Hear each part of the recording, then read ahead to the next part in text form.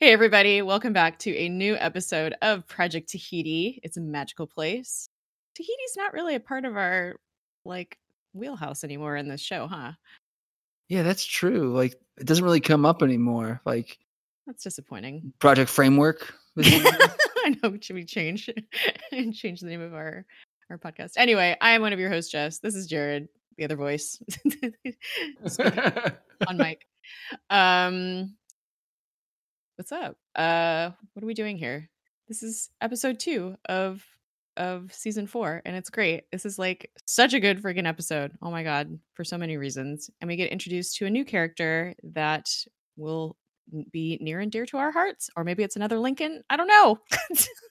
Well, this is our 70th episode of the whole show. It's kind of cool of us. Cool. I mean, there've been a few less in Shield, but not many. We're about the same. Yeah. We are almost the same. That's crazy. I can't believe we're over halfway done with the show. Like, it's bonkers. We did it in a year. That's pretty good. Pretty good. We've missed very, very little. Yeah. Considering how often shows I like, have missed stuff here and there. And like, to be fair, although like the ones I'm thinking about, they're like more professional and not just fan stuff. Like when they've taken breaks, it's like, oh, one of the co-hosts has like had a child or something. Yeah. We haven't had like going on vacation for a week is the most I think we either of us have done. So it's like that's not quite the same. I guess. Yeah, no, we've been pretty good chugging along. Yeah, and we've released double episodes some weeks, so it's like all the movie coverage we've done. Yeah, I'm impressed that we've kept a good clip. We've only taken like 3 weeks off total or 4 weeks off total. Pretty good. Yeah, it is not bad. Let's get right. Oh, before we get started, we're part of the But Why Though podcast community. Be sure to check them out on Twitter at But Why Though PC and their website, But Why Though Podcast. Wait, ButWhyThoughPodcast.com. Sorry, I'm having trouble. We're super proud to be a part of their community. This is season 4, episode 2, titled "Meet the New Boss," written by Drew Z. Greenberg, directed by Vincent Misiano. Originally aired September 27th, 2016. Let's get right into it, unless we want to do a diversion. Got anything to say before we start? Last week we fit in everything in the first 20 minutes and then only did like 3 5-minute diversions after. Maybe we should space it out a little this time. Yeah, I'm trying to think. Yeah, I'll get one in with one of our new things. I'll get one in there later on when he shows up. Oh my god. All right, so let's get right into it. If you don't remember from last week, the local gangs in LA are working for the Watchdogs somehow, and Daisy is on their trail, and Robbie Reyes is somehow involved, and May got infected with the ghost shit, so she's seeing shit everywhere, and she's keeping relatively calm for now, which is good. Good job, May. But that's not going to go well. So we start off with the ghost thing shows up in this little boy's room while he's sleeping, and he wakes up and he's like, what was that? And then he walks out into the living room and she's waiting for him at the fireplace, and he's like, Dad, there's a ghost. And Dad comes out and she disappears, obviously, but she knocks a picture frame on the floor from the fireplace, and he's like, there's nothing there. Don't worry about it. And then he sees the broken picture frame on the floor and he goes to check it out. And then the ghost shows up and she's like, why are you in my house? And he's like, I swear it's not your house. We've lived here for a long time. And then she goes into the dad, and then all of a sudden he sees his son as a creepy ghost dude. So he is now infected. He is ghost infected. I don't know what to call that. And I think I didn't mention this last episode, but we have a new opening logo for S.H.I.E.L.D. I know they change it like every season, but this logo looks so cool because it's like fiery and like crackly, and there's like ash, and there's like the music is really like, I don't know, it's a little different. It's a little bit darker. It's like Hellfire or whatever. Yeah. It's really cool looking. But yeah, this music as Robbie is like driving to work, and he's like getting ready and getting in his car and driving to work. Like, God, it's so good. Daisy is following him to work, and they pass the wall art of Ghost Rider on the street, and Robbie sees Daisy's van as he pulls up to work, and he's like, oh, great. He just kind of rolls his eyes and walks in. Um, Meanwhile, Fitz and Simmons are in the lab checking out the empty box that made everybody go insane and are like, I wonder what's in here. It just seems like an empty box. And Simmons is like, yeah, an empty box that has energy readings off the charts. And Fitz suggests that something in the box is in a different quantum state. So they use like a non-visual light spectrum to see if there's anything in there. And they find some weird advanced tech in there. And they're like, oh shit, like, what is this? And Mac walks in, and apparently the dad from the opening scene showed up at the hospital, and he's like, yeah, he says that they were affected by a ghost. There was a ghost in their house. And Mac pulls up footage from the warehouse where the Chinese dudes were at, and there is a ghost there. So this ghost is real. May and Coulson are waiting on the director. If you remember from before, Coulson has to get a talking to because, he went off on a little mission to find Daisy and wasn't supposed to do that. And May is super annoyed with all the waiting. But Coulson's very understanding. He's like, this is what I don't miss about being director, all the meetings and the people that come in and want to talk to you. Like, now we can just do what we want to do. And he says something like, well, at least the Zephyr is mine. At least they can't take that away, which I feel like is foreshadowing. Like, no, it's basically famous last words. Yeah, it's basically like, well, Lucy's sick, so no one's going to take the football. And Lucy keeps running, knock down Charlie Brown. It's like, oh no. Yeah, famous last words. So Robbie's at work, and he keeps looking up as he's talking to customers, and he sees that brown van is still there, and he grabs this tool and he goes and opens the door as if he's going to beat Daisy's head in, but she's not there. She's already inside the shop, like pretending that she knows him from like way back. She's talking to his buddy at the shop, like about like grade school or like high. Yeah, remember when we went to Garfield High, like blah blah blah, and she's showing off how much she knows about him, and she's like, yeah, I'm having trouble. My van just randomly burst into flames. I hear you're kind of an expert at that. She's just the dialogue between the two of them is amazing in this episode, just because like she's like feeling him out and he's like getting super annoyed. It made me really, really frustrated that the best romantic and like sexual chemistry she has with an acting partner on this show, it's all subtext. Yeah. They never actually go there. Yeah. And all the time she does are with the most either manipulative and evil good-looking white guys or just middle of the road bland white guys. Well, and it sucks because like that whole enemies to lovers trope is like, so it's usually, everybody does it. It's a trope for a reason. And I feel like that could have been really well done in this case. Like, well, yeah, because they're not because it's very much, especially with the superhero thing, it's like they're not real enemies. They're just fighting when they first meet so they can team up eventually because of a misunderstanding that is, again, plot convenience when they should be like, hey, you're doing something scary. I'm also a misunderstood pseudo monster who scares people. You're exclusively beating up, gangsters and neo-Nazis. Something evil about that. Like, no, come on, man. Like read between the lines, Daisy. You guys are the same. And to be fair, too, he seems to sort of acknowledge it right off the bat, like that maybe they are the same. Like he kind of tries to call it out, and I guess we can use her goth identity crisis, and the things that precipitated that as an excuse. But I think maybe I'm resistant to giving her that credit because that means I have to acknowledge her feelings for Lincoln were real. Oh, God. I would rather just pretend that never happened instead of acknowledge that quote unquote tragedy. Well, it could still I don't know. I'll get to that later. He can still be like the worst, and she can still have feelings for him, and he can still be the worst. No, absolutely true. We know it's true from real life of Logan. I was just gonna say, like, this happens all the time, like in real life. And so she's like, she's talking loud enough so that the other dude in the shop can hear, and she's like, I've seen a side of him that most people haven't, and it's just all of this, like, subtext, double, yeah. And she brings up his uncle, and then he gives her this look, and he threatens her, and he's like, oh, looks like your car is fixed. It was just a loose hose. And she quakes some part on her car, and she's like, oh, it starts smoking, and she's like, oh, guess we need to fix that. So obviously she has more time to talk to him.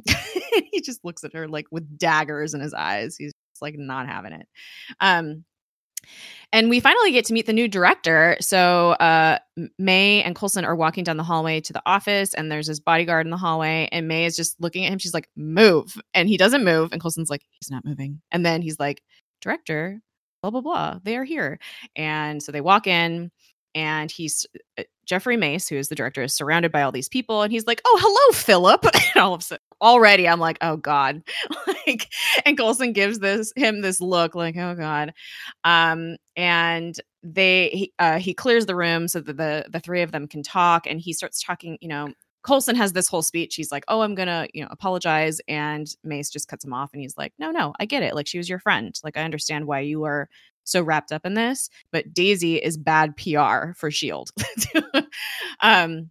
Because they're going to reveal that S.H.I.E.L.D. is officially like a government entity again soon at some point. And it doesn't look good to have like a former S.H.I.E.L.D. agent on the loose, like robbing banks and wreaking havoc, I guess. I don't know. And then he asks Agent May to leave because he's like, I have something private that I need to talk to Coulson about. And she gets up to leave, and then she sees Mace's face as that like scary ghosty thing. And then he says that he has a special assignment for Coulson, which is not that special. and like, it's one of those horror movie-esque moments too, like when she sees him with the weird ring filter face thing, because I think at that moment he's like, I'm gonna have to keep my eye on you. Yeah. That's super crazy. Bleeding black goo, and she just like does like if you change the soundtrack, it would be comedic, like her like double take reaction, like what? Yeah, no, okay, fine, I'm good. Like she shakes it off, like never mind. I better not. Nothing's wrong here. We're all good. Everyone, we are okay. How are you? And I get it. I'm not criticizing the plot point, but it just feels like it's something that we see so often in, not in this show specifically, but in genre shows, when someone has something like this going on. Like, I get that she's scared and everything, but what she ends up doing, like, go to, like, if you can't trust Gemma because you're a little bit paranoid right now around her, go to Fitz, Yeah. And be like, hey, Fitz, I think I'm possessed by something that's making me see crazy shit. Like, yeah. I get that there's like the survival thing where it's like, oh, I'm afraid I'll die or whatever. It's like, that's why you get help from the people who you're going to end up helping you eventually when everything goes to the worst possible, point. I know. And every time they always like, oh, I'm not going to tell them I have the zombie bite. Oh, I'm not going to tell them I got infected or whatever. It's like, just tell them, guys. Like, just. I know. I feel like May is probably hoping it's just going to go away, that she's just, I don't even know what would I do if I started seeing people with ring filter faces? Like, yeah, no, I would probably like start screaming and cry and be like, I'm seeing things.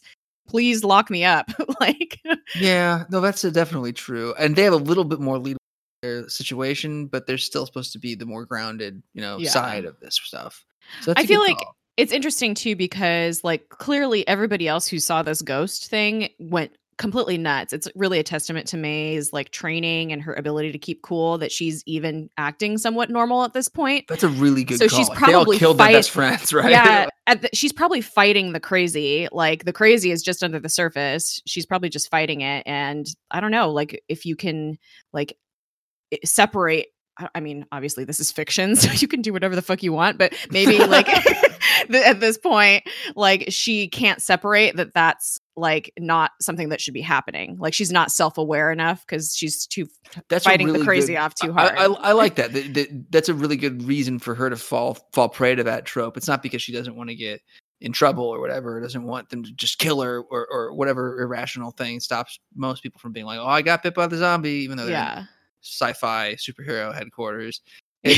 Like, I think that makes sense that she's just like, it's because she's not killing everyone. Like she's fighting it off to be as sane as possible. And it's got to be a lot of energy and mental focus enough to distract her from the logical conclusion that, oh, they could probably help me. And instead she's just trying to like fight it as long as she can. Like, not thinking about anything beyond that, probably. Yeah. And this is weird. Like I said, they wrote this shit. They could do whatever they want, but like, this is my headcanon. I think that makes perfect sense because she is the strongest character we've seen. She is the strongest Avenger. Yeah, exactly. So yeah, definitely in the show, if not the entire MCU's multiverse. And she is not killing everybody. which Yeah. they all did. Which, So yeah, that's absolutely. evidence of your theory, I think, being true. Yeah. So, where do we go? Oh, we're back in the lab. I didn't put the location. Whatever. Mac. I'm assuming they're back in the lab. Mac, Simmons, and Fitz are in the lab, and they're trying to figure out this ghost situation. So Fitz and Simmons are Fitzsimmons once again. They're spouting off all this science stuff, and Mac is like, "Well, maybe she's just a ghost." That was my favorite part. Like, and Gemma kind of looks at him with this like condescending smile. She's like, "That's also a theory. That's fine. Like, good job." Like, pat him on the head. They bring up a guy from the first season from Repairs, I think was the name of the episode, and it was a dude. Yes, that was trapped in between dimensions. Yeah, Tobias something. Yeah. I forgot about that. Good job. Yeah, but he isn't from the comics. He only appeared in that one episode, and at the end, like, they let him go, but he let go of like his attachment to his girlfriend or whatever, and he like disappeared. I think he was trapped in the dimensions, and it seemed like he was haunting her, but he wasn't real. He was just stuck. They mentioned that? I didn't even catch that. Yeah, like she throws that out as her first like maybe it's something, maybe it's like cross dimensional, and she mentions his name, and then Fitz said something else, and then that's when he says maybe she's just a ghost, and I'm like I don't know. But what's great is, slight spoiler, they're all right. Like, right, trapped in between dimensions, but they're also ghosts, and there are just straight up like supernatural shit this season. So yeah, it's all correct. Matt gets to be right. Yep. I just think it's funny how when it's always the three of them, like, they get caught up doing science shit, and Mac tries to ground the situation, and Gemma always like makes fun of him somehow. Like, it's pretty funny. I really wish that later on in the season, though, he would like rub it in. I don't think he gets a chance to. It's like, hey, that's also a theory. Huh? Remember how there's no ghosts, but we just hung out with a guy who made a deal with the devil? Like, who will watch his face melt away and grow back? He's not an inhuman. Explain. Like, how am I stupid? Sorry. Like, because like I have a fairly, like, I'm respectful of people's opinions and whatnot, but like, I also know what I believe. So I feel like I'm inherently a little bit condescending in my feelings about like people who are very religious, and I don't want to be. Like, I want to be more open-minded, but I don't think that stuff's real, so it's hard to take it super seriously. But if a ghost showed up and a dude that made a deal with the devil, right, face melts off with flame in the Marvel universe, if Thor's hanging around, I believe in shit I didn't believe in before. If I know Norse gods are real, I'm like, who? Let's see. Like, that guy created thunder because his goats, flew through the sky so loud. That's the sound of thunder. Okay. To be fair, supernatural. Like, that's like, oh, he's an alien. That's fine. He comes from a different planet. But like, supernatural stuff hasn't been like brought up in this quite yet. Yeah, like it's fair. No, you're right. They dance around until Doctor Strange, but that's also like until we meet him. But all that shit's been happening. Yeah, and actually, I think Doctor Strange came out at the beginning, like sometime around this time, like when the released, if I'm not mistaken. So it was like, I believe you're correct, and they reference him in Winter Soldier when they're going through the list of people on the. What do you call it? On the watch list, which shouldn't be the case. I believe we brought it up when we covered that. What's his face mentions it in a list of like people of interest. Sitwell, Jasper Sitwell. Yeah. Very interesting.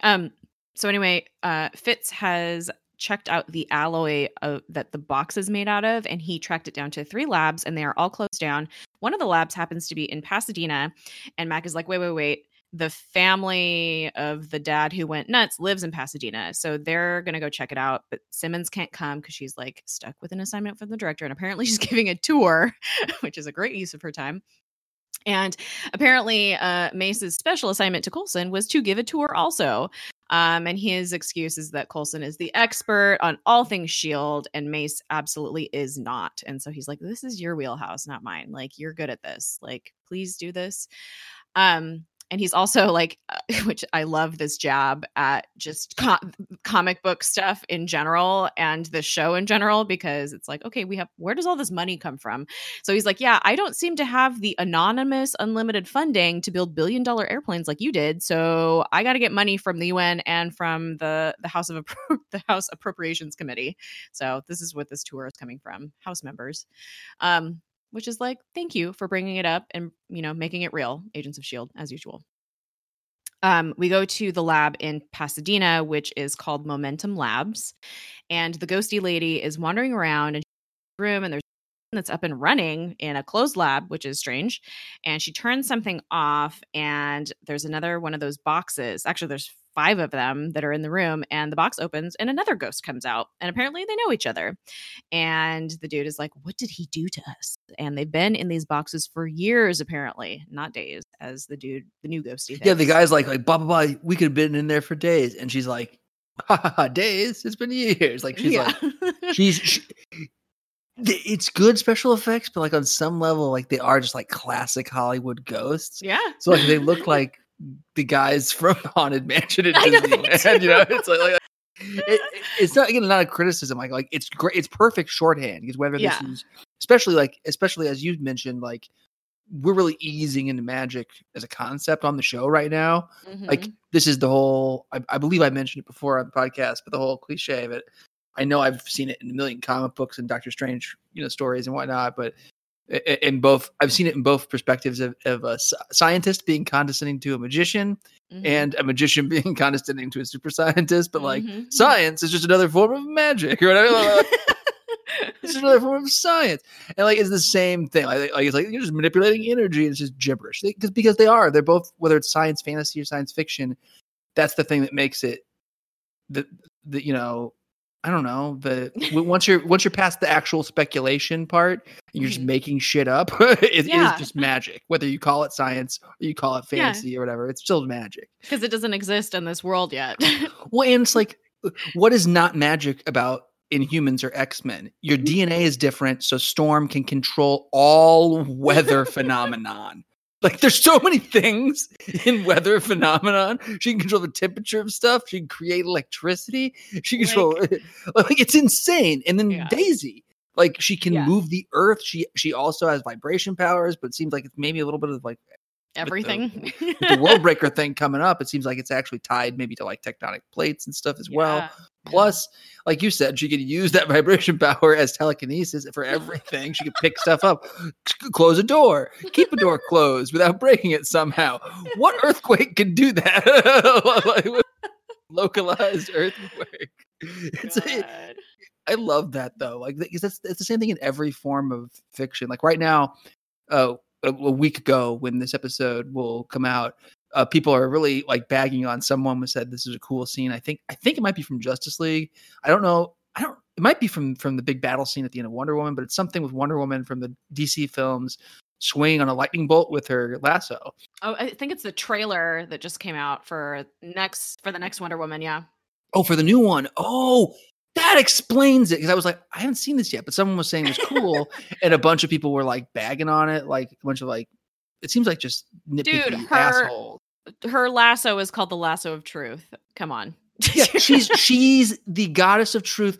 If for the past like 20 years, her dad has been Zeus. Originally, she's just magic. Either way, but her dad is the god of lightning. Yeah. I had no problem. It's like she's swinging on lightning. You're cool with this? It's like, yes, I am.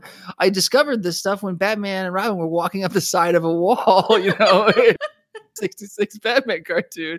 And at 8 years old, I knew that the camera was just turned on its side. Like I wasn't, like there was no one was tricking me.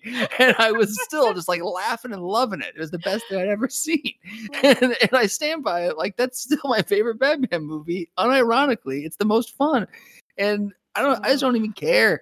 I can't understand why someone can possibly be cool with Thor as a concept, or fuck that Iron Man. Right? If you can handle Iron Man, how is she swinging on lightning bolts? How does Tony Stark not die all the time? How is he? He has a fucking nuclear thing in his chest. He's dead. Dead man. He's not alive.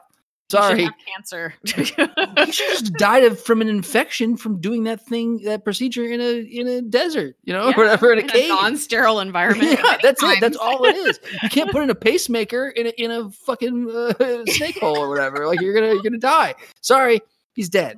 Like that's it. It's just like the whole Batman thing. Like, oh, Nolan's Batman's super realistic.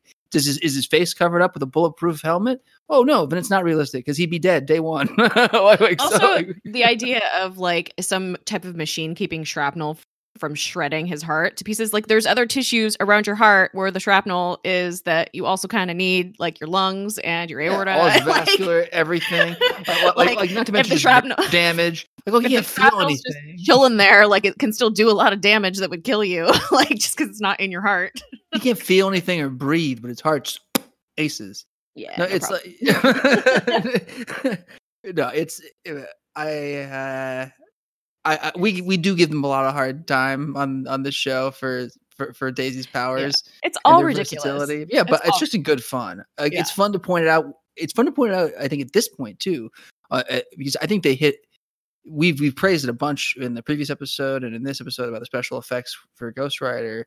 But I think that they've hit a point where they're just really, really good. Like they don't really do a lot of that crappy-ish or the worst of their level of special effects. I feel like there's some level of putting an end to it. Like maybe some of the sets you can still tell it's a smaller budget or whatever when they're spoiler in the future and in space and stuff. Yeah. But that's just the way it's going to be. Overall, I think though they're very impressive, and I'm happy with it. And part of that is having a willing suspension of disbelief. I just don't understand, why are you going to see a Spider-Man movie if you're not going to go in with a willing suspension of disbelief?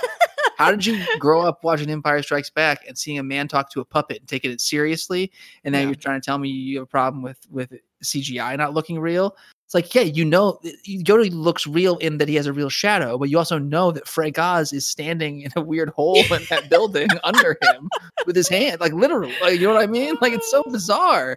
It's like nobody thinks he's a real person, so you're using your imagination either way. Oh Lord, just the internet just loves to pick things apart. And to be fair, we have been picking things apart on the show about that's true. But it's it's just us. It's either in good fun or fun of it. Hating. Yeah. One of the two. Right.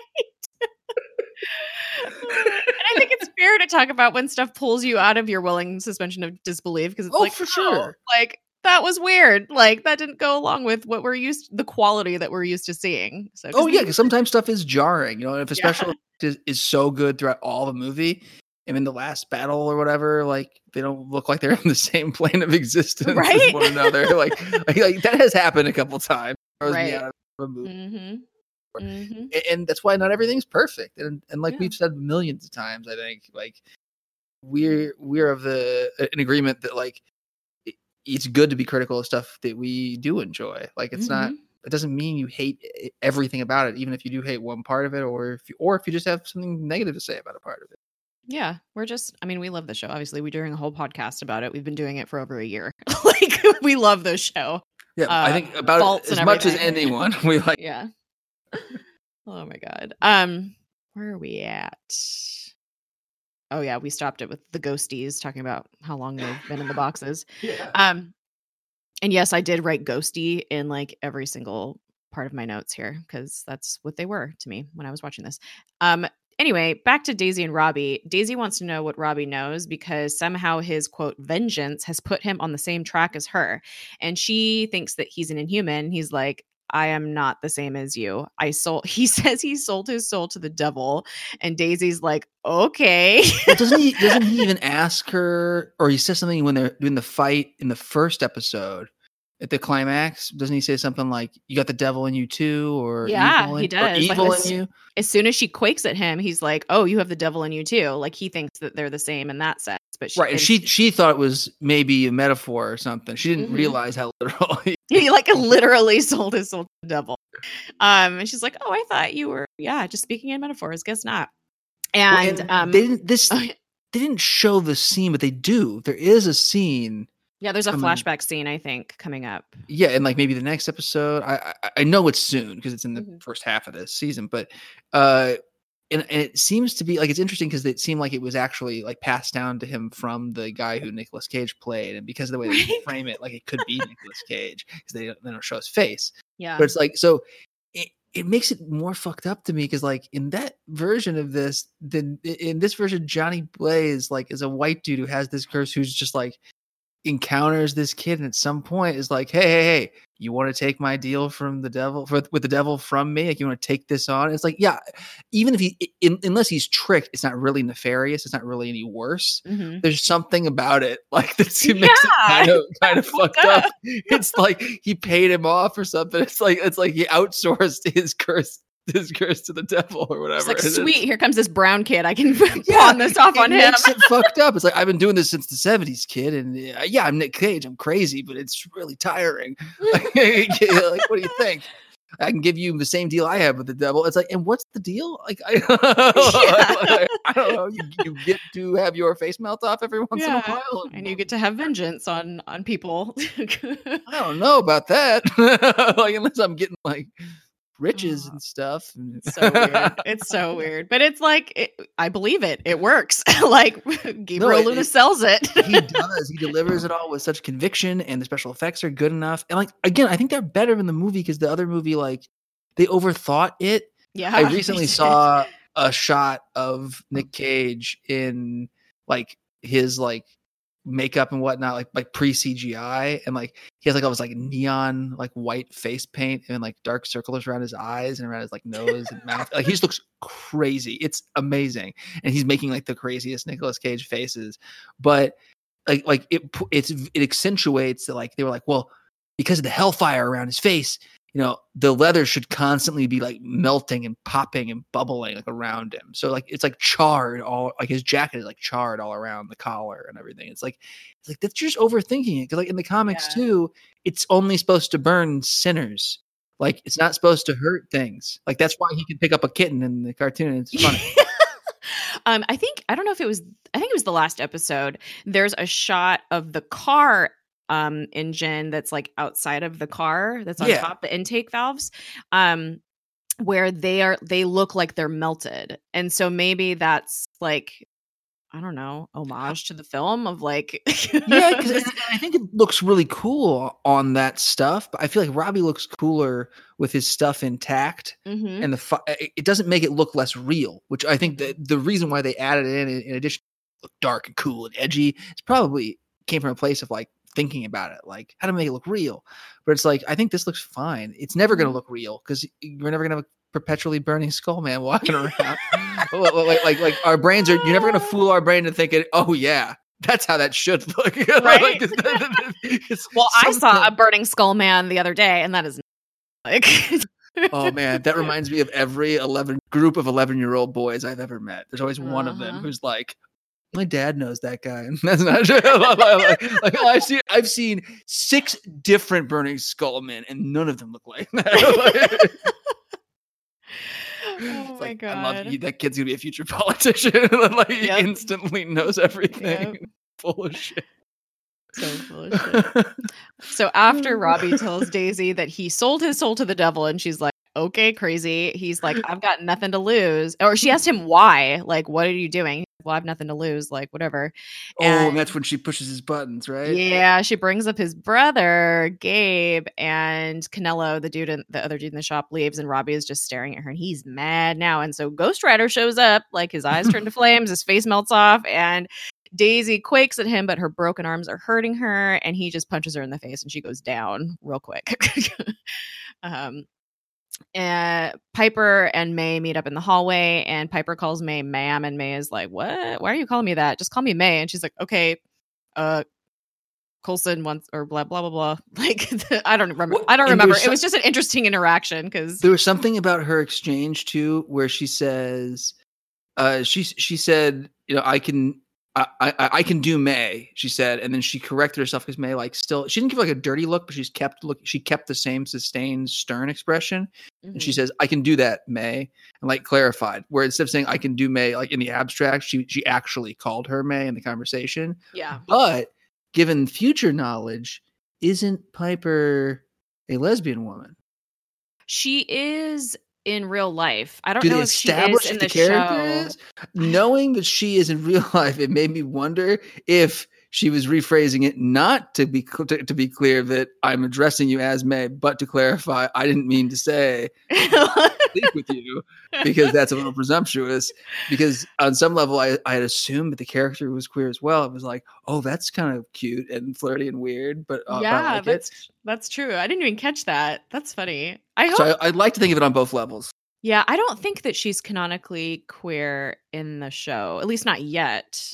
Yeah, it feels like I feel like they maybe haven't established like we know that Davis has a wife and he and they like fuck around like they're work spouses, like best friends. Like she gives him guff all the time, but a lot of it's about his relationship. But I can't think of anything specifically of him like giving her guff about a man or a woman. You know what I mean? Like she's in this season a lot, so we'll have to look out for that. Because she's in the next several seasons. Like it seems like more and more and more. Like I know that she and Davis are both like major characters in the most recent season, so it feels like it should have the opportunity to come up. If it doesn't come up, it's kind of lame that if she hasn't been out in the show. I feel like she hasn't been, because I feel like we would have remembered. We would have remembered and we would have talked about it by now. But it's that kind of sucks if this is just like part of her dialogue, kind of like putting it out there that she's queer, and the show like doesn't pick up on it and like let it run. Like, well, I don't like her way of.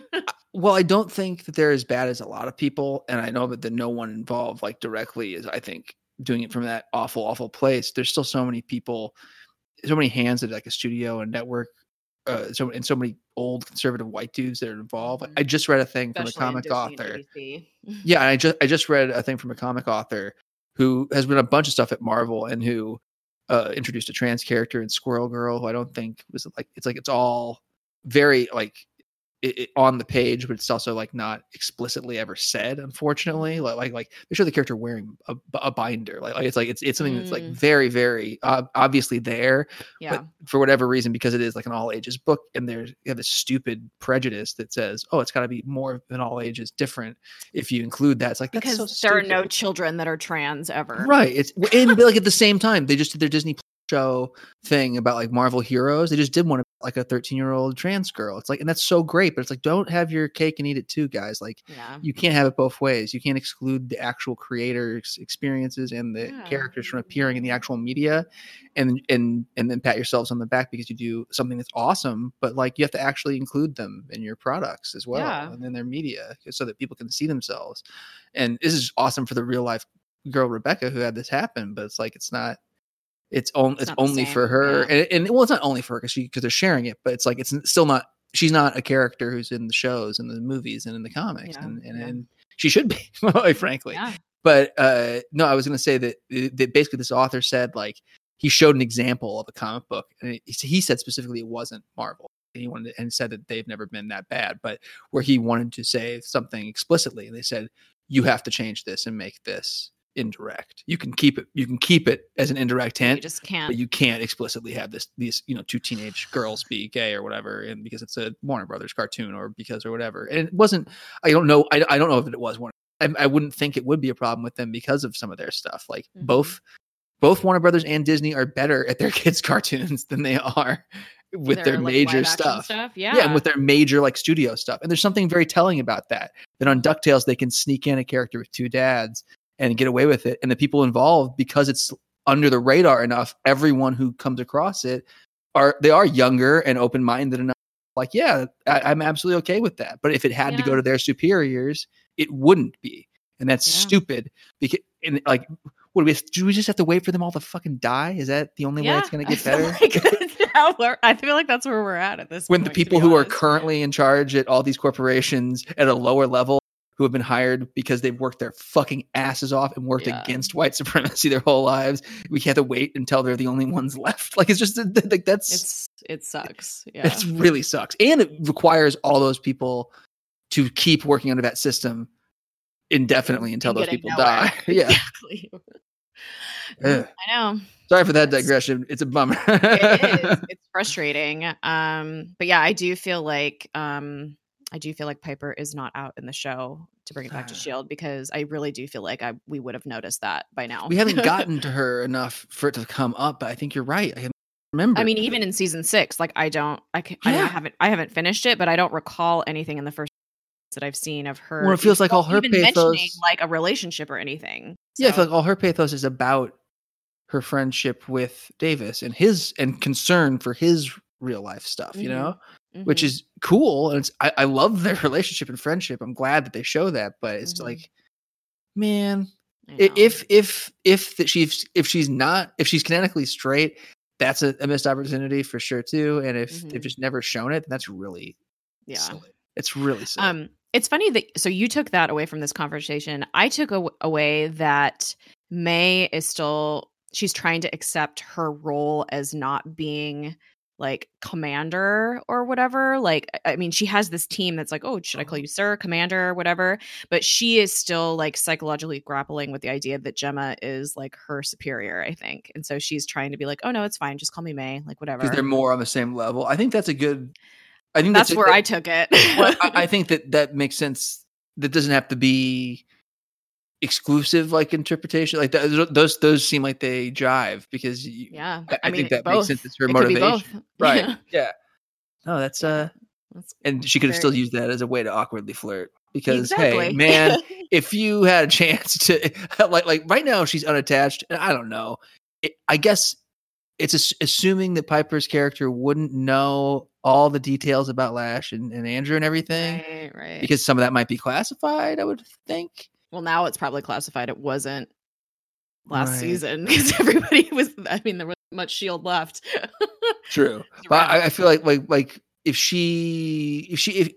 I don't think it'd be crazy insensitive for someone in her position to flirt with May, and I feel like if you didn't think she was going to kick your ass, right?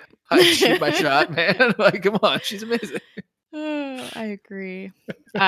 So May runs into Coulson, and Mace is giving this tour. And May is still seeing ghosts. Like she's seeing Coulson as a ghost. She's seeing all the people as ghosts, and she's still holding it together somehow. It does seem like she's seeing it more frequently, but you're right. Like she's still keeping her composure.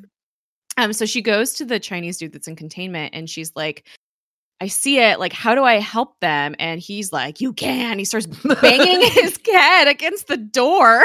And she's like, oh shit. And then Simmons shows up and she puts like tranquilizing gas into the room and he like knocks out. And then she turns around and May is gone. And she's like, oh shit. Like, it's just like this crazy ass moment. Well, I think that scene is what made me like, before like mentioned the stuff about May not asking for help from someone like Gemma. It's like the hurt that she went to him, but who knows, like with the magic curse thing, they did all kill each other and they all had it. Like maybe she's drawn to him, and on some level, like he's the only one who didn't die or you know hasn't completely become a rabid lunatic yet. Yeah. So there on some level, I get her going too. Like it's justifiable.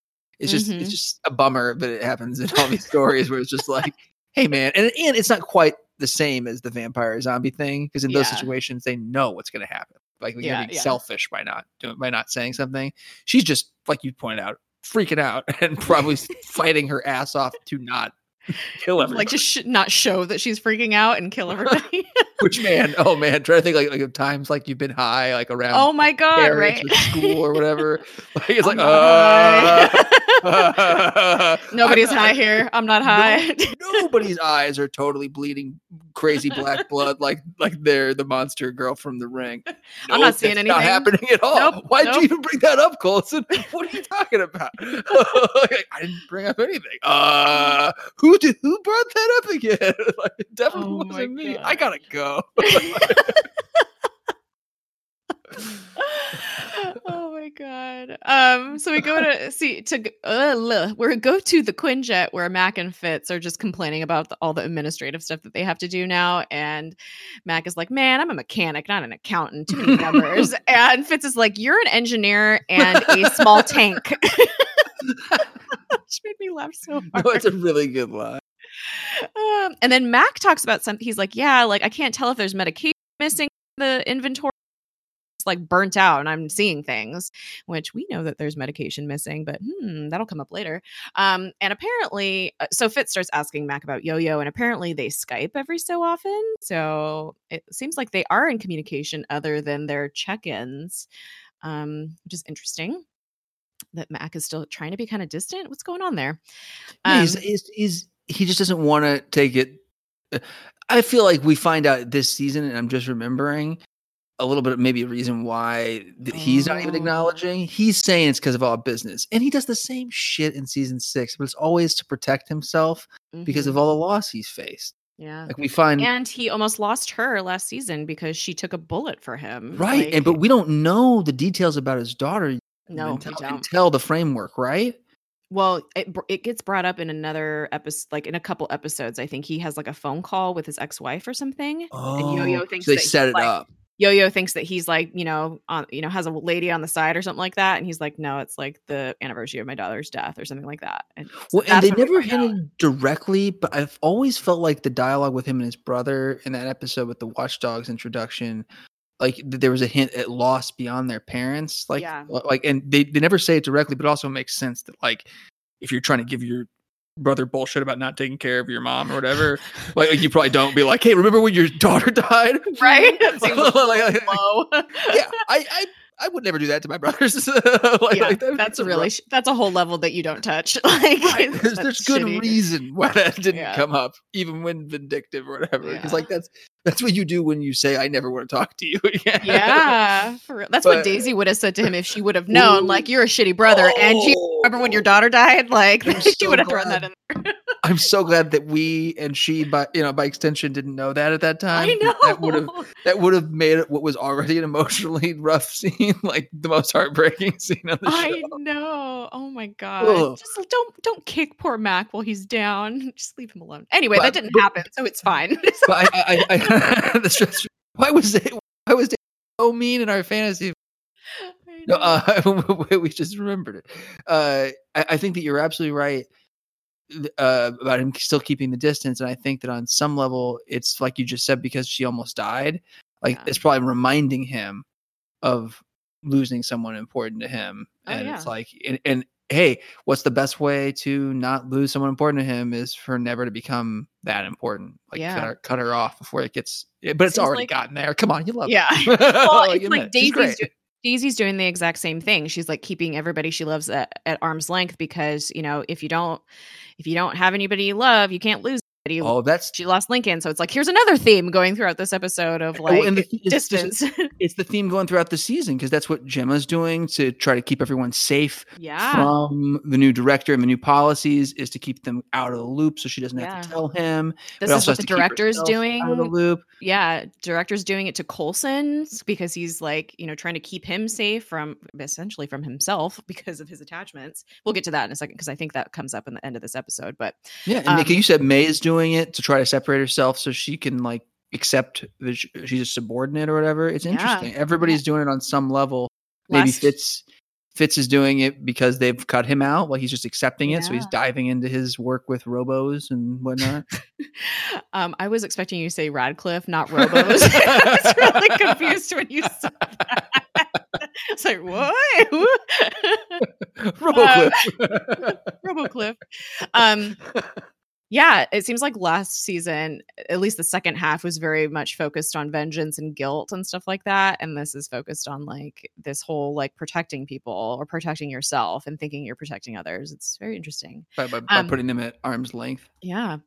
So we go back to Daisy. She's tied up in the office of the shop, and Robbie's like, this is weird. This is different. I've never been caught before. And he's like, he talks to Daisy about how he knows that she wants to die just based on their first conversation when he was turned into Ghost Rider. And so he's looking through all her stuff and he's looking for proof that she deserves to die. And he's like, yeah, if I find proof, my problem goes away and your wish comes true. And he continues to look through her things and he finds a photo of Lincoln.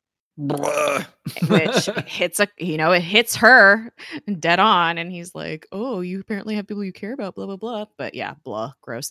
And she brings up what she found out about the gangs, and she's like, don't you think it's weird that the skinheads are working with the Chinese? That's not normal. She's like, don't you want to know, like, don't you want to dig deeper? And she's like, we're the same. He's like, I am not what you are. I'm not in. She's like, you're enhanced. You just said that we are not that different. And then she's like 10 seconds ago, you said it. I swear, you said it. Because he did say it. It was pretty funny. No, that was very human. Yeah. And that's something she would say. So so anyway, she's trying to convince him, like, okay, don't just like go for your vengeance and whatever the devil is telling you to do, like look deeper at this. Like, and she mentioned something about something was stolen from a lab in Pasadena, and he perks up. He's like, what did you say? And instead of like asking for more, being like, hey, come with me, he just tapes her mouth shut with duct tape and leaves. And she quakes out of her ropes, even though her arm is broken. And she launches herself and jumps on the top of his car. And he is driving off onto the streets of Los Angeles. Like no one would notice a car on fire. He lights his car on fire and she jumps off. And she's like, fuck. And so she lost him. At the lab, another ghostie has come out of the box. And apparently we can't hear what he's saying. And neither can the other ghosts. And so they're like, okay, he's got it the worst, which was kind of funny.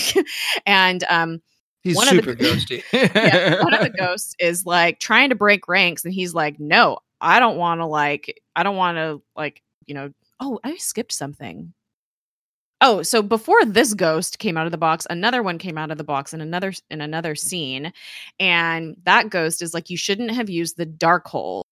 And the lady ghost is like, well, the book can fix us, and then we're going to find it and we're going to kill him. And we don't know who any of these people are at this point, but we'll learn soon. So this is the first time that the Darkhold is mentioned. And so the ghost that's breaking ranks is like, no, I don't want to fix anything. I wanted to destroy this lab. Like, this is what I want to do. And he's just like on a rampage. He's like, I don't want to work with you people. Meanwhile, May is freaking the fuck out, walking around the base. Like everybody looks like a crazy, like ghost person. And the tour, meanwhile, has entered the lab, and Simmons walks in. She's obviously late. And she's like, sorry, I'm 15 minutes late. Like, ha, ha, ha. And she's, there's like a computer screen that's the surveillance of the containment room. And she's like, oh, it's dealing with something in the containment room. It's fine. And Mace is like, oh, we should go look at the containment room, blah, blah, blah. And he starts talking about it. And Coulson is like standing off to the side, and he kind of goes to look at the screen, and he sees that the Chinese dude is like being led out on a stretcher. And Coulson's like, maybe that's not the best idea, director. And Mace kind of catches on, and he's like, let's go take a look at a Quinjet. Has anyone ever been on a live Quinjet? And everybody gets excited and they leave. So, he's on to things. I feel like he's not a completely awful dude. But anyway, Simmons mentions that May was there. And she's like, have you seen her? And Coulson's like, oh, shit. Meanwhile, Mac and Fitz are wandering around the lab in Pasadena, and Fitz finds that there's an electric spike behind the door of a locked room. And so Mac just like knocks the lock off, and they enter, and there's no ghosts, but that machine is still on, and Fitz is kind of checking out the tech. And then a ghost shows up behind Fitz, and Mac is like, oh shit, like what the fuck? And Fitz is like, hey, don't let them touch you, because you'll start being crazy. And so another one shows up, and they're like talking, and they're like, oh shit, like what do we do? And then one of the ghosts shoves Mac into that machine and locks it. And Fitz is like, we can help you. And the other ghost is like, no, you can't. And apparently they can be corporeal sometimes. It's very strange. These are not regular ghosts. Whatever ghost there's, because a regular ghost is a thing, whatever, right? So yeah, like they don't have a sheet. They don't have two little holes in it. They're not going, ooh. Yeah. They have not once asked for Halloween candy. Right? Not like my experience with ghosts. So May is in the locker room, like freaking out. She's like opened everybody's lockers and is tearing shit apart. And Coulson walks in. He's like, "What you doing, huh?" And she's like, "Something's here. Someone brought something in." And she's like looking through everybody's stuff. She's trying to find whatever was brought in. He's like, let's go to the lab because we have blood samples of everybody's blood, and maybe we can see like who got infected, and we can find out. And she's like, okay. And so she's like walking to the lab, and she walks past, I think it's like the training room, and like everybody's like her entire team is standing in there, and a bunch of other people, and they all have the ghost faces or the crazy scary faces. And she's like, why do you want me to go to the lab? Blah, blah, blah. And she gets all suspicious, and she starts freaking out and like beating everybody up. She like knocks Coulson down like 3 times, and like nobody can take her down. And so Director Mace shows up, and she starts punching at him, and he doesn't move. He is very, very strong. He like lifts her up and knocks her out. And apparently the new director is an Inhuman, quote. Is he? I don't know. Spoilers. No. Yeah. And Coulson's like, too bad you can't put that on the tour. And Mace is yet. Meanwhile, Mac is still trapped in this machine, and the machine is getting ready to go off. Like Fitz is trying to figure out how to turn it off, and this ghost goes to grab at Fitz, and he's like, "No!" And then Robbie shows up, and he turns into Ghost Rider. So cool! Cool. Even though Robbie's hand grabbing the ghost doesn't look anything like the ghost hand reaching for Fitz the 1 second before, like it's done so quickly, you are still just like you gasp when that hand goes on it, even while you're processing that it's him. Yeah. And then it pans to his face and he slowly turns into Ghost Rider, and then it goes back to Fitz and Mac, and they're both just, Mac looks so like, what the fuck? Ghosts and like a flaming skull man? Like, where are we? Like, and I don't remember what the dialogue is coming up in the next couple episodes, but I remember there's some classic Mac lines about him being the ghost skull man, like just being like, come on guys, like why are we still acting like ghosts aren't real when that guy was here the other day? Like we were all here. You all know what happened. It's funny. Even in this moment, like the reactor's about to go off and Fitz is trying to open the door and he can't get it open. And Mac is like, I really wish our roles were reversed right now. And of course, Daisy shows up just in time. She gets Mac out. Robbie kills the ghost somehow. He like grabs it and it just disappears. And then as Ghost Rider, he walks up to this like cork board, sees a photo, grabs it, and just leaves. And then and Daisy's just standing there. Everybody's just kind of standing there like, what the fuck? And Mac starts to go out after him. And Daisy's like, no, it's okay. Like, don't worry about Maybe don't do that. Yeah. And so we're back. She's like, no, fine. He'll be okay. Well, and we know he has too much guilt about shit. Like, you gotta think about, like, I always think Ghost Rider rules have got to be something like other religious related villains and supernatural entities and whatnot. One of my favorite rules in vampire fiction and some versions of it, I was first introduced in a comic by Humberto Ramos and Brian Augustin called Crimson, about a little kid or a teenage kid in Manhattan who becomes like this, like, I think his name is Alex Wilder maybe, but he ends up becoming this like destined like vampire like savior. Like he's going to save all vampires, and vampires basically aren't bad guys. Vampire Jesus.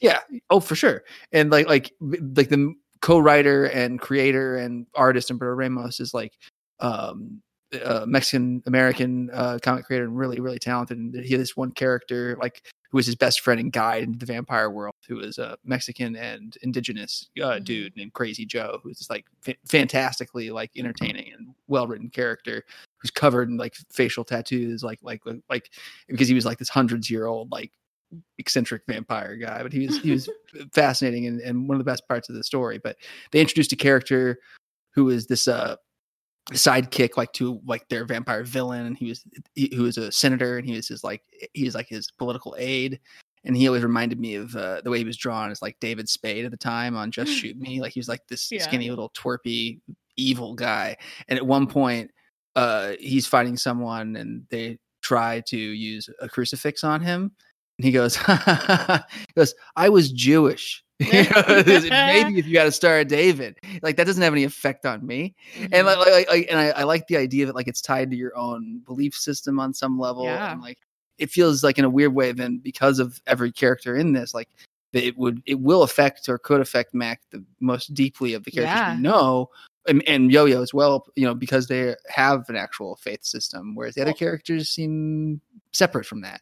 I didn't even think about this, but the fact that Robbie is Chicano and it's like there's this like religious imagery associated with this, and the fact that like Catholicism is so huge in the Latinx culture in general, like all around the world, is like significant too. I think, and Saint Death is such an important figure who is a religious figure of a woman with the skull face, in Mexican American culture. There's a lot there that I only know a little bit about, and am fascinated by.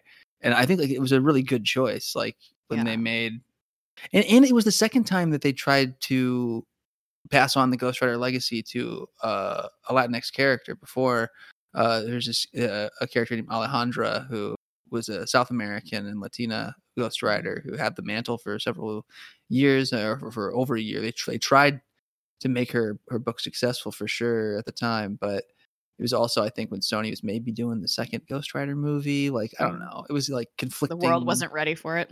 Apparently, Nick Cage wouldn't let it happen. like not out of vindictiveness, I think, as much as just like over eagerness to play. Yeah. And I tweeted out earlier today when we were recording this, actually, a couple weeks ago, when people will listen, but and there's a movie called Drive Angry. Are you familiar with it at all? No, I'm not. Nicolas Cage was in it. It's a movie. It starts and he's got to save his daughter or something, blah blah. But he's in hell, and he's got to escape hell. So he steals the devil's gun called the God Killer and the devil's like muscle car, and drives it out of hell. And that's the premise of the movie. Like basically, it's a version of Ghost Rider. Yeah. Like he didn't have the rights to do Ghost Rider anymore. He's just like, hey guys, what if we do Ghost Rider? And they're like, oh no, you can't do that anymore. Okay, but I'm gonna do it anyway. Okay, and his friends just like, okay, I guess we got to do it. Like what Nick Cage wants, he gets. I guess he's gonna do it with or without us. Like we might as well help him. So he just made it a Ghost Rider movie anyway. He loves the character, and he's a nut. Yeah, his son is named Kal-El, and I know a couple other people all who worked in comics with equally weird names for their kids, but like he named his kid Kal-El after Superman. Yeah, and his stage name, like, cause he's a Coppola. The reason why he's Nicolas Cage is because he loves Luke Cage, just because Power Man was his favorite character as a kid. Like, so more power to him. He is. He's like the original. I don't care if it's nerdy or whatever, dude. The rest of the world caught up with superhero stuff, but that's true. But he will never catch up to him in a way. He's weird because he's super weird.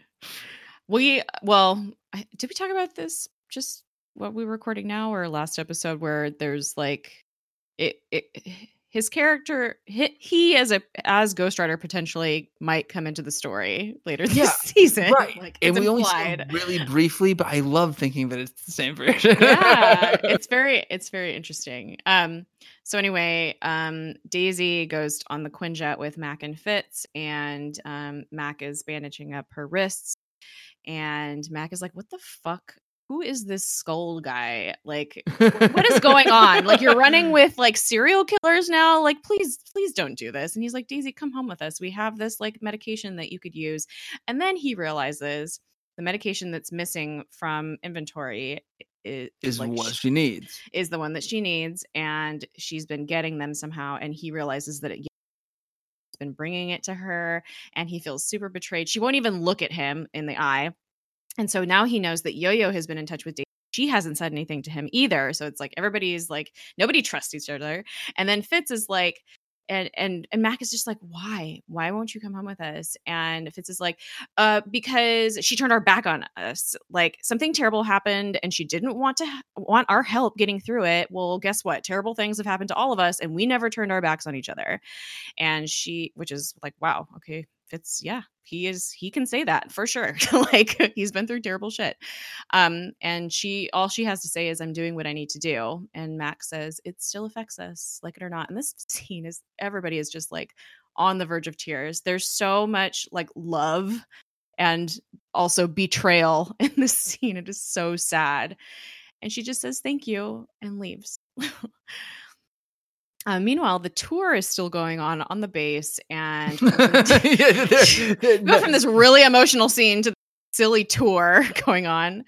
And Coulson takes a photo of Mace with all these politicians, and everybody looks happy. And they leave, and then Coulson and Mace are walking down this tunnel, and Coulson's like, "Hey, I think I have a way to help May." And Mace is like, No, we're good. We got it taken care of. And he's like, "Yeah, but like I have like firsthand expertise, I could help you." And Mace is like, "Look, this was your idea to step down and to have a powered individual as, director that could be the face of S.H.I.E.L.D. And he says that he knows that Coulson can't be objective with Daisy and May, and that's why he's shutting him out of everything that's going on with them. Yeah, he says I really do like respect you as an advisor, and I will. Yeah. He says the equivalent of I will follow your lead on everything except this because your judgment is compromised. And honestly, like it's so frustrating because he has like it's something that's funny because I think Adrian Pasdar played a similar role maybe in Heroes, where it's like he's not evil, but he does have just like because he's a successful politician, he's done bad like shit. Slimy thing. Yeah, it's just a grimy, skeevy vibe. Yeah. Where even when you feel like they're looking at you and smiling and they're only talking to you, what awful things have you done to get in power? It's like Bill Clinton or something, It's like I know you're a scumbag, dude. Like I don't care how charming you are, and he is charming, and he's saying the right things. But and again, like we know where it goes. He's not evil. He's not a bad guy. But there is skeevy shit going on still, and they do a good job. I think it's a combination of casting and direction and everything, and you definitely that's the way it's written. But they do a good job of building this character. I think the way we're supposed to be reading him, where it's like we want to trust him, but we just can't quite get the feeling why we can't. And it's weird because like he's not wrong about any of this. He is absolutely right. We talk about this all the time. How Coulson can't be objective, and he's himself that like he has soft spots and he has blind spots for his team, and so there's a good reason why they're all split up.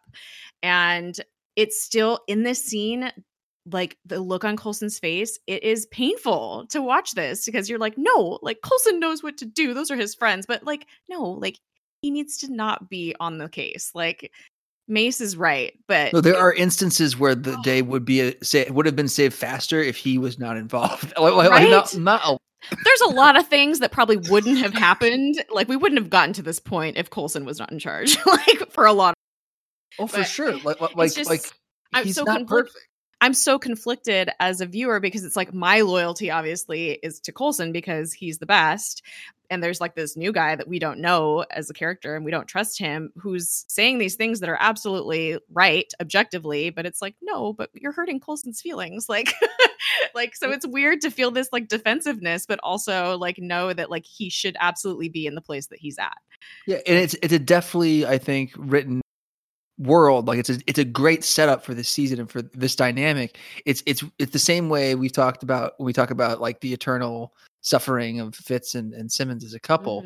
Like it's something that's very frustrating to us, but it's very well written. Like they know how to do this and pull it off well, and it's all familiar stuff and maybe even like I don't know, cliched in some areas, but because of the strength of Coulson, and as a character and the acting of Clark Gregg, like it really, like you say, they sell it in a way where it feels very authentic. We feel emotionally conflicted because, like you said, everything Mace is saying makes sense, and O'Mara is cast perfectly as the smarmy, skeevy undertones from a guy who he looks like a fucking leading man jawline guy who like it's like, oh, I'm supposed to trust that guy, but at the same time you're like, boo, there's something off, and he's just he's too good at what he's doing. Yeah, we've talked before. Nobody's that good. Nobody's that nice. Like something is off. Right, he's a little apple pie. Like he's pretending to be Steve Rogers, and there's something to that. But I'll talk about other comics.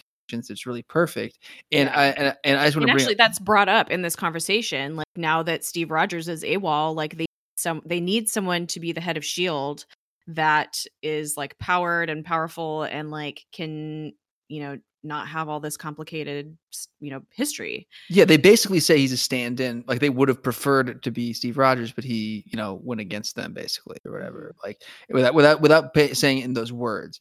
And it makes me think really briefly. I wanted to mention before we recorded and whatnot, we've talked about it. He reminds me a little bit of our guy we love to hate, Luke Mitchell, because he has been on a show in 2002, 2003 called The Agency, and he was on The Closer, and he was on what show? Life on Mars, a remake of a British show that's really, really great. He was in an awful American version with Harvey Keitel.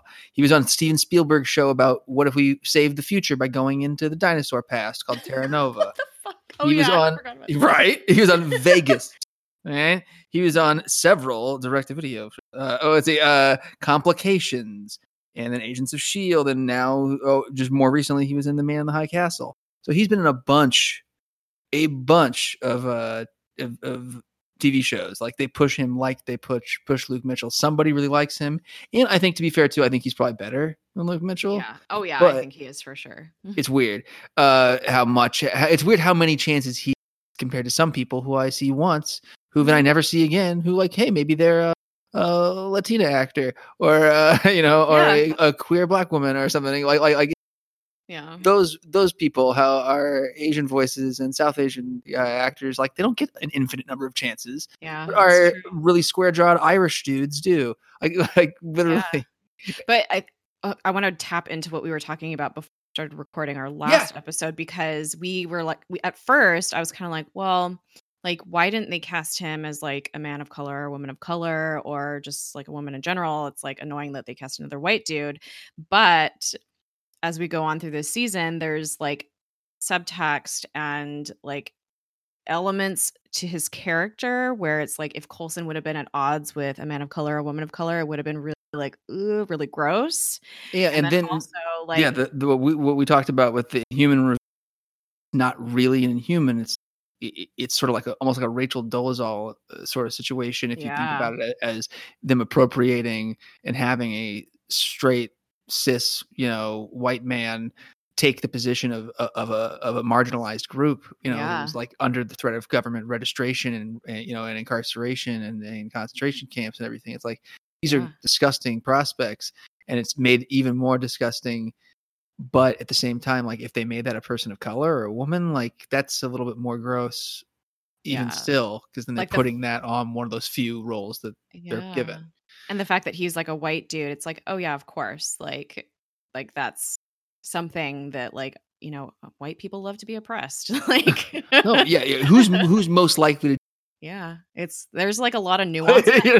I don't know if like the writers intended for that or the people who cast him intended for that, but like looking at it from that lens, like there is a lot of nuance to that casting and that character, so it's interesting. So it's And like, okay, it seems like knowing too how much thought, like, we try not to give them credit that they don't deserve, but it seems like the cast, whoever's doing their casting director position in general, and Mo and Jed do a pretty good job of trying to take a lot of that stuff into account, and they do a good job of having characters for the most part have backgrounds that are reflected, with the actors who portray them. So yeah, I think we can't know for certain, but it seems like maybe they were avoiding something weird, because they yeah. do a pretty good job. Like, it seems like in general they try. At least they try a lot harder than a lot of creators do. Yeah, for sure. I feel like they just, I feel like maybe they learned step from season 1 with Victoria Hand. Yeah, you don't want to kill off your Well, your and queer, also just queer putting women. her at odds with Coulson is like not that great either. He's like trying to undermine this like woman who's, A in powerful charge of lesbian him. woman. Yeah, and then she ends up getting killed off anyway. And she And was one of the so only people who wasn't bad. Got killed off. yeah. Yeah, no, Yeah, like it's like like bad all like around. if he was trying to sneak around under if we had another person of the caliber of Edward James, almost, like, let's say we had I'm trying to think of somebody off the top of my head. I'm gonna I know I would screw up her name, but from The Expanse. Oh, Shohreh, It's the last name I know I would mess up Ash. from memory. I can never remember how to say her last name, but Shohreh. Yes, The Persian actress. she would be an incredible asset to the show, and Oh, yeah. and as a character of authority along the line of who I always refer to as an admiral to the commander, Right. that Edward James almost portrayed. I feel like very similarly, like she could have had that kind of a role with that gravitas, or like or even a villainous one like Talbot, but it would have to be someone like Talbot who had more complexity and who wasn't. I don't know. I don't know. Like it sucks. Like because she could do a good job, but just like this role of Jeffrey Mace, like, I feel like Talbot or Mace, with them constantly coming at odds, that would suck if one of the few chances we get for these characters. And maybe it's compounded because we've never said it in a bad way, and it's not a bad thing that Jia Ying was bad, I think, in the end. But Yeah. if that happened again, if we had Raina, Jia Ying, and then another woman of color as a main bad guy, that'd be pretty shitty. Like, it'd just be a little weird. Like, yes, there are women of color who are awesome and and powerful and heroic in the show, but just all your bad guys. Like that would be a weird tendency. I and know. It'd be weird for them to constantly butt heads. As Yeah, it is, and not even necessarily balanced. And not even necessarily bad guys, but people that are just like at odds with our main cast. Sources of conflict. Yeah, exactly. It's like, ugh, and overall, look at all of that. Overall, they've been pretty balanced when you think about it, because Raina was 3-dimensional and wasn't just bad, and even Jiaying, like, there were legitimate reasons, right? Well, and also, it's like there's more than one Asian woman on the show, and like you, like Dragon Lady stereotype or anything like that. Like she complex, like with a lot going on, and like this conflict with her daughter, and like with May as like the other mother figure. Like there was a whole thing there. It was much more complicated. I mean, they did a few missteps with Jiaying, I feel, but overall it was like, I think it was very well done, and like a lot of thought went into that villain role. and you've discussed it, I think, at length really well, like about overall it seems like you're okay with the character for sure, but you've gone into like the missteps and how they could have done it better, and the good things about her character as well. It's like I think that's what I meant when we don't ever try to give them credit they don't deserve, but we acknowledge the hard work that creators put in, like, because they're not perfect. No one is. Yeah. No media is going to be perfect. And like, I don't think that's the goal. We're just trying to make people be thoughtful. Yeah, right. Absolutely. Nobody's like, you have to make perfect media for everyone every time. Like, expectation. Crazy Rich Asians was not perfect. Black Panther was not perfect. There were still things going on in both those films, even though they're like an all black cast or an all Asian cast, all Asian creators, all black creators. It's like there's still stuff that was like not great in both that could be improved. But nothing's perfect, like you said. Let me finish up this. There's only like 2 scenes left. So the last 2 scenes is May is strapped to a gurney, and she's going fucking crazy. She's like trying to get out of these restraints, and she's in the Quinjet with like the politicians. Is that right? I think so, but why? I don't understand. I was really confused. I was like, what the fuck? I don't know. That's the weirdest choice in the whole episode. It's the weirdest. But obviously something that comes back, right? As something. It has to be some reason, but I can't think of what it is. I know, I can't remember. I was like, what the fuck is happening? The very last scene is Daisy goes to her van after night, and it does not start. And she's like, fuck. And so she's like walking away, and Robbie pulls up in his car, and he's like, hey, you want to know what the connection is between the gangs and all this shit that's going on? He's like, I think it's me. And he opens the door, and she gets in the car, and now they're going to be partners. Yay. Awesome. The season really began. I know. And oh my God, the music, like everything about this episode was so fucking good. Like the way that they set up Mace, the way that they set up Robbie, and just like the plot that's going to unravel with like the Darkhold and all that shit, and Ada. Like, I guess that was last episode, but whatever. It's still happening for sure. Yeah. And it's almost like this wasn't a 2-part episode, but it was one where like it kind of took the second episode to really kick into gear. Yeah, because we didn't know who the new director was. Yeah. What Robbie's deal was, really. Like, it's definitely buying here. It's good. Also, like Daisy just having to, confront her friends, I guess, and have them call her out on her bullshit. And that's, I don't know, that was rough, but we needed to see it. It needed to happen. Okay, so here's some crazy comic connections. Oh my God. Jeffrey Mace is a character who was created a long time ago. He was originally he was a reporter. He's a superhero. No powers. He's from Brooklyn. World War II is happening, like a lot of characters at the time. Ray Gill and Sid Green, who created him, they were like, hey, what if this guy was just like, I hate these Nazis too? So he puts on a costume and goes beats up Nazis as a superhero. And he was one of many. As one does. Yeah. And like there's so many characters that are basically Captain America. The Shield over at Red Circle or comics, which is also Archie, which we all know from Archie and Riverdale and whatnot. But so in Human Torch Comics number 4 in spring of 1941, he first appeared as the Patriot. It was his code name. Later on, when they were trying to figure out how to undo the fact that Captain America had become a super racist, like there were some really anti-black issues and some just general, like he was just anti-communist to a level like during the communist witch hunts in the 50s. There were a few issues of Captain America published, and at the time this is just Steve Rogers and Bucky because they had never retired. They kept writing. They were published less and less frequently after World War II, after they became less popular, and they eventually became racist, anti-communist assholes. When he was thawed out and Stan and Jack were working on him again in the future, when they decided they wanted to bring him back, they're like, "Hey, what we're going to do is explain that was not him. Our Captain America." They wrote the story that's from the movies that we know, where Bucky, they wrote him off as having been seriously thrown from the drone plane bomb thing and died.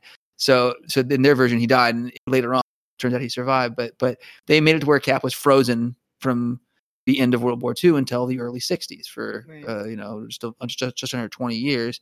And that was the storyline they changed, and they had to explain who were these other Captain Americas? Who was Captain America for the rest of World War II? Who is Captain America in all these stories we have? So until like pre-50s, a couple different heroes replaced him. I think the first one was a guy named William Naslund by the Spirit of 76, I think that was the first one. He might have been the third one. One of those replacements was Jeffrey Mace. And they had him replace him. They had him marry the character who became Bucky's replacement, named Golden Girl, who was named Betsy Ross, and who was Captain America's sidekick in the comics at the time. And in the story, like at one point, some other character shot Fred Davis. They paralyzed his his Bucky, and then she replaced him as his sidekick when another villain, a new Bucky, so many Buckies. Or I think didn't paralyze him, just hurt him. And again, like his code name was Bucky, which was short for James Buchanan Barnes. It'd be "Hi, my name is Fred Davis. I'm the superhero Steve. My superhero identity is Stevie," or whatever. But yeah, so he ended up marrying one of Steve Rogers' love interests, this character Betsy Ross, who then her nephew is Thaddeus Ross, who is the Hulk's ex-father-in-law. Okay. So in the comic books, this guy is related to the Hulk because comic books are superly weirdly because everybody's related somehow. Yeah. If you go back far enough, everybody's related. It's like, oh, did you hear that character's from this place? Then everyone who's ever been to that place is also related to them. It's just how it works. But he never had powers in the comics, and as we'll soon find out here, he also doesn't have powers. I was going to say. He's juicing. He's taking I think the equivalent of what in the comics is called human or mutant growth hormone. It's like human growth hormone, but for mutants, and it makes you have superpowers. It's basically the same thing. Is his name the Patriot in the show? I believe they do call him that. Okay. And like in his origin story, I just remembered what his version of the human, or not the human, of the mutant growth hormone was. It's Zabo's formula, or Zabo. It's Daisy's dad. But so he uses a distilled version of it, so they don't have to give him a prosthetic torso. Right. Wait, that's in the show or that's in the comics? No, in the show. They use they use Zabo's formula. That's what they use to simulate his inhuman powers. I didn't remember that. He's just okay. But he is what he called. He is referred to as the Patriot. And I remember in his origin, it was some attack during the Sokovia Accords, like ratifying, when they had everyone like negotiating stuff after like the events of Captain America Civil War. And in Vienna, someone attacked, and there was like a bunch of rubble flying and stuff. And it looked like he saved someone, but he really tripped and accidentally saved someone. Wasn't that kind of what happened in the show too? Like, no, this is the show. Well, okay. I'm sorry. You're confusing me. I keep thinking that you're talking about the comics. No. The only thing in the comics is like he was just a reporter, and they picked him at random because they're like, oh, he's a patriotic superhero. We need to replace Cap because he's frozen or whatever, missing. I can't figure out how that works. I have to reread that stuff. I read that all like between the ages of like 8 and 20, like 3 or 4 times. But it's been so long now, and like I can't figure out what logic Roy Thomas used. He's the guy who wrote all this Steve stuff. Needed to be replaced. Well, I know why he did, because they'd already had to be frozen, and they wanted to have all the other stories that took Mhm. place in the 40s and 50s add up, because the final guy who was the bad one, I think they did name him eventually, but he became the Grand Director, and his partner was Jack Monroe, and he was a history professor he's the only one of these replacements who also had the super soldier serum, because he figured out the secret to the super soldier serum, something the government has never been able to do.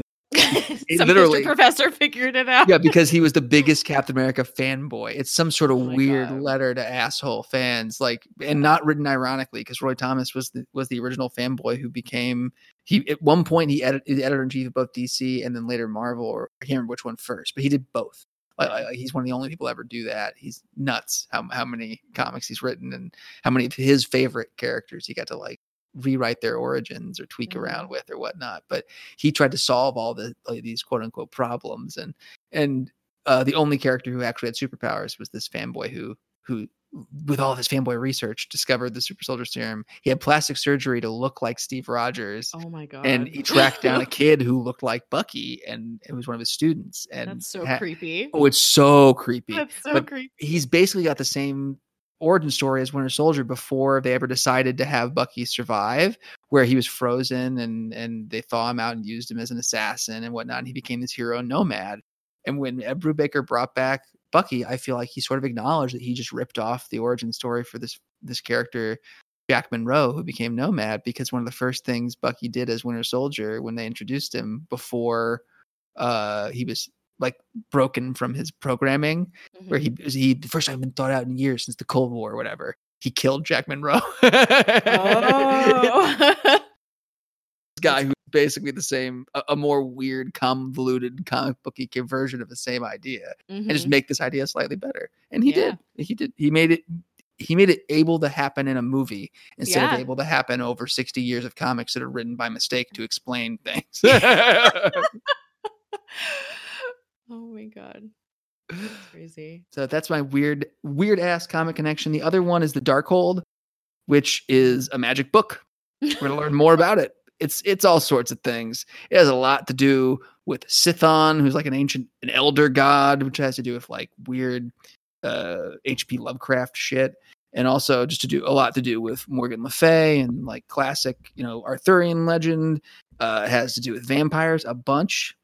But it was created by Jerry Conway and Mike Ploog and first appeared in Marvel Spotlight #4 in June of 1972. Its origins are all tied to this guy named Jack Russell, who I'm pretty sure I mentioned before, who's Werewolf by Night. Yeah, I love him. Jack Russell Terrier turns into a werewolf. Great guy. But yeah, he has all sorts of crap to do. Like, I think his family are the people who smuggled the Darkhold into America. So thanks a lot, Jack Russell. And yeah, we'll see more of him or not him, but the Darkhold very shortly in the show, and we'll talk more about the comics connections potentially. The only other little hint, we got mention of his uncle.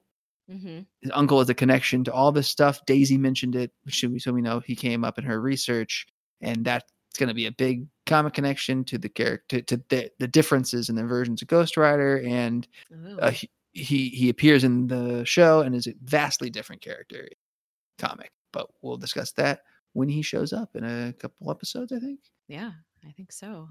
I'm very interested in that because it's super different. I think we've talked about it before, and it was like, I think when it happened, we talked about it, but it's been like a couple of years, so it's exciting to go back. I know, and I don't remember, so even better. I do remember because of how weird comic book shit is. It feels like I don't. Like, I'm like, that can't possibly be it. Can it? Like, nope. I'm gonna read it, and it's gonna be exactly as weird, or maybe a little weirder. Like, I may have simplified it in my recollection, as I occasionally do. Sometimes I just forget that something was so incomprehensibly weird. So later on, a writer had to do something to explain it, and I just remember the explanation.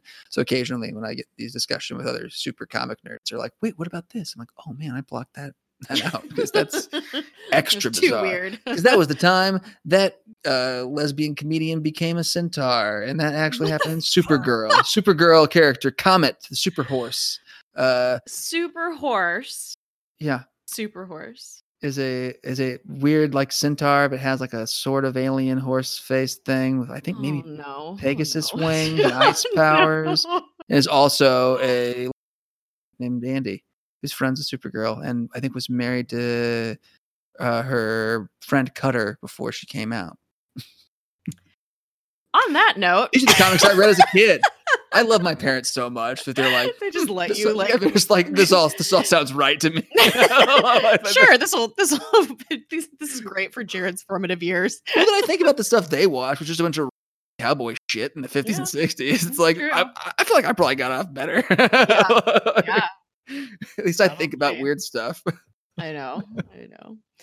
All right, let's end there, and we can talk about all this stuff Robbie's later. uncle. Probably not. I feel like it's next episode. Ooh, really? Oh, awesome! I'm excited. It is. It's vastly different stuff in the comics for sure. Like, and just the way it's what makes Robbie's Ghost Rider kind of unique too, compared to other versions of him. I like that though. Alrighty, where can people find you? People can find me at I Snow Nothing. I'm guessing when this comes out, I'll be right on time. Getting ready to see Rise of Skywalker and be disappointed that it's not heavily featuring Baby Yoda. My preemptive review is not enough.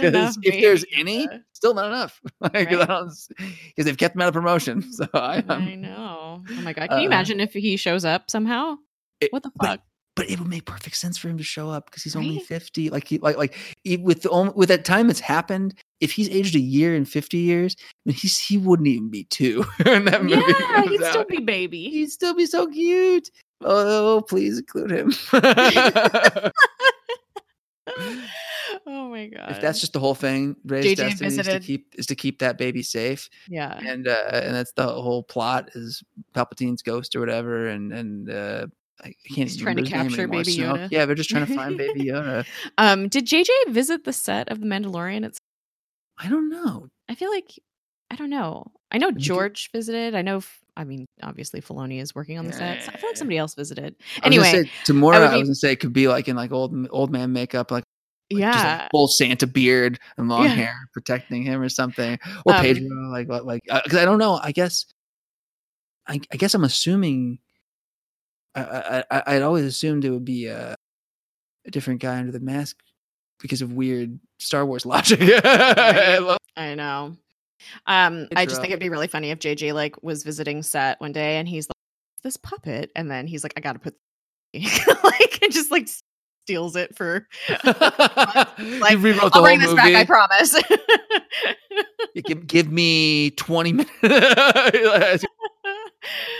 Gotta redo the whole climax of the so good. Or it's just him spending the day around Hollywood, around his home with that puppet, just talking to it, giving Baby Yoda the tour of Hollywood. What they say, Werner Herzog forgot it was a puppet and also yelled at them when they he called them cowards when they were going to use CGI. It is my favorite thing. Like right now, I'm really glad I don't have tons of disposable income, because if I had like just preposterous amounts of money, I would waste it on something really worthless, because I would pay Paul F. Tompkins to do an impersonation of Werner Herzog, because he does one of his comedy routines. Just reading hilarious stuff, like reading everyone's tweets about Baby Yoda in the voice would just be I'd pay him indefinitely to do that. That'd be my new favorite thing. Where can people find you? I'm guessing also talking about Baby Yoda and Star Wars around this time. Oh yes, you can find me at Space Jess with 4 S's in the Jess. And if you're craving Star Wars commentary, I have another podcast called Lousy Beautiful Town, where Star Wars, and I scream about it a lot and talk about a lot of difficult things that we need to talk about, like racism and white supremacy and the patriarchy and all kinds of things. So it's very good discussion, I think, and important to listen to. And I'm guessing you guys are gonna have a lot of content coming out around that movie coming out. So yeah, for sure. Which I'm honestly, I think I probably will commentary on. Yeah, I'm interested, but I don't want to know everybody's opinion. I know. I just don't care. I know. Same. I've gotten to the point where I only listen to like Rogue Quadrant because they're just ridiculous and shit. It's like the equivalent of shit posting like the entire episode. So it's like just in good fun, and it's just like nonsense. Because I just can't take I can't take it seriously anymore. Like, no, right? It's like take it too seriously. No, I mentioned Lucy and Charlie Brown in the football earlier, and they've done that to all of us. I think it's like if we believed any of it anymore, it'd be foolish. But we know they don't care. We want them to change. I feel like that's what's frustrating to me is I see people who see those like us, I think, and a lot of others who want things to change still and who still talk about it and are like, don't you know they don't care? It's like, yes, I know they don't care, but I still want them to, and I want things to change, and they do change. Like you brought up Crazy Rich Asians and Black Panther, and these are movies that literally could not have been made because of all these stupid bullshit financial reasons. And one of the reasons for Black Panther was the Chinese market, like that they always said, black action movies don't sell here. You can't do them. You can't sell here. You can't do it. Well, guess what? Now fuck them. They can. Crazy diverse ensembles like Fast and Furious and all black cast and all Asian cast, like they can sell fucking everywhere. So, and the only reason that those happen is because people made a stink about it. So if you think that we're going to be quiet about queer representation or more Asian representation or more black leads or more Latin representation, which is like fucking a dearth of absence of in this country, considering our population and who spends money on movies. It's just all these reasons, like saying, oh, it's a Chinese market isn't going to make me stop caring. I don't understand. And none of the people, not you or or your co-host on Beautiful Town Abbey or anybody who I see posting about Star Wars issues, it's not, none of us are asking, why don't they care? Don't you think they care? Like, what's the reason they're doing these things? None of us are asking for this. Like, no one's helping by pointing out Chinese markets or any of the bullshit excuses. We all know it's just whether it's here or there or for whatever reason, it's homophobia and we're against it, or it's racism and we're against it. Like, you have to actively work against this bullshit to be anti-racist, anti-homophobic. It's not enough to just be there and just doing business as usual. You said it perfectly. It's not enough to be not homophobic or not racist. You have to be anti-homophobic and anti-racist to actually make a difference. Like, you have to actually fight bad shit. They're never going to do like their point is, it makes no sense to me, because unless they're happy about it, because it's like, I know they don't care, so what are you saying? Like we should just acquiesce and let bad shit happen? They're never going to change the goodness of heart. I feel like they think that the progress that has happened is because they just throw you a bone, but they don't just do that every few generations. That's not what liberal progress is. It's not, oh, every once in a while they'll just get nicer. No, like, you have to fucking fight tooth and nail for it. Like, revolution. Weird ending, but I'm happy we got there. I know. For Star Wars, of all things. If you want more revolution talk, that's right. Tune in next episode. I don't know. Man, I just hope we're happy about Star Wars when it inevitably comes up. I kind of feel like I won't be happy, but it's fine. It's whatever. I'll find something to be happy about. Yeah, no. And that's what I'm hoping for. That there'll be something maybe in the new Star Wars movie to be happy about. I think overall, I've been soured, and I know you're feeling it more than I am. So. Yeah, there's been a lot of things that have happened in the marketing, even. Yeah, no, it's just and merchandising and the lack of respect or care or consideration it's unending, and hopefully things get better. It's weird to be happy. It's weird to like pine for Jeff Loeb, right? Like, I wish Jeff Loeb was back, even though he's such a like weirdo. Yeah, like, weird old man. Yeah, who just like, do you remember? Wasn't he like the moderator? Yes, and he was super weird old man in it. Yeah, he was the moderator for the WonderCon panel, and he was just like a weird dude. Like, he was just like super sarcastic, just kind of like acted like he didn't want to be there. It was very strange. Yeah, heck, knowing everything though, maybe he went the writing was already on the wall for them. Yeah. Anyway, you can find this podcast on Twitter at Project Tahiti. You can send us an email at projecttahitipod@gmail.com. We are on, I always get this confused, Apple Podcasts, Google Play. And if you're a browser listener, you can go on butwhythopodcast.com or Podbean to listen. Thank you so much for listening to Project Tahiti. It's a magical place. Catch you later. Bye.